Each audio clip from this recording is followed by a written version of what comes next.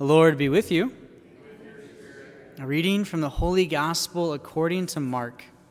Glory to you, Lord. Jesus entered the synagogue.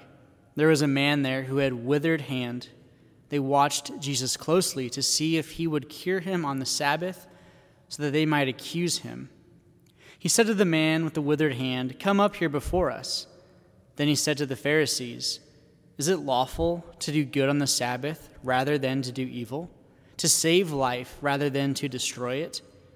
But they remained silent. Looking around at them with anger and grieved at their hardness of heart, Jesus said to the man, "Stretch out your hand." He stretched it out, and his hand was restored. The Pharisees went out and immediately took counsel with the Herodians against him to put him to death. The Gospel of the Lord. So we've been listening to the Gospel of Mark. We've been hearing Jesus do these miracles and healing people. And today it really kind of comes to a forefront. It comes to a final point. Jesus knows that the Pharisees, the scribes, they are looking to do whatever they can to turn him over, to arrest him. And yet he does not shy away from his mission. He doesn't turn away from doing the good that he knows is necessary. And so very pointedly, very blatantly, he sees this man with a withered hand. They're all watching him. So he doesn't just want to do it privately. He's like, "Hey, come here. I want everyone to see this." So he already knows. That's the first element. Like, he doesn't even try to hide it. In fact, he makes it even more public. Secondly, he asks a very simple and even reasonable question. Does it make sense to do good even on the Sabbath, even on a day of rest? Does it make sense to do a good thing rather than to allow an evil to persist? And their answer is deafening. Their silence is horrifically deafening. If I were to ask you that question, okay, it's Sunday, we should take a rest. Is it good for someone to go to the doctor and be healed? Yes, it is. Does it make sense, like, if you have to do something to go and, like, get it done? Yeah. What the heck is wrong with these people? What are they so proud of? What are they so adamant about? Like, we're going to get them today. You idiot! This is Jesus we're talking about. He's going to win. Because of that silence, he's like, fine. And he heals the man. And they scurry away and like, blah, blah, blah, blah. The point is this, and it's a point I made years ago on this exact gospel reading. If man's laws impede doing God's will, then challenge the law.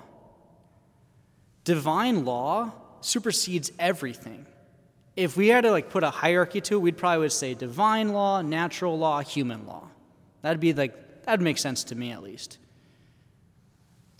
God's law wins over everything. Maybe natural is up there with divine law because nature is what it is. But the point is God's willing to offer healing supersedes any human law, whether it's good or bad.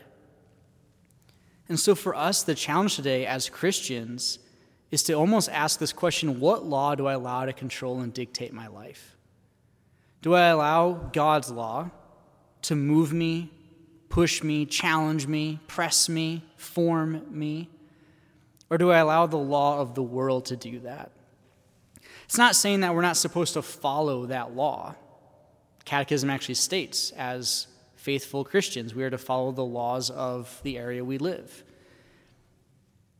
But if something moves our heart to say, I should go help that person, but the law says, actually, you can't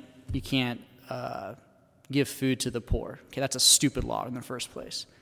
You go and give food to the poor. If something in your heart moves to say, I should go pray with that person, but societal law says that's weird, don't do that. Ignore that and go pray with that person.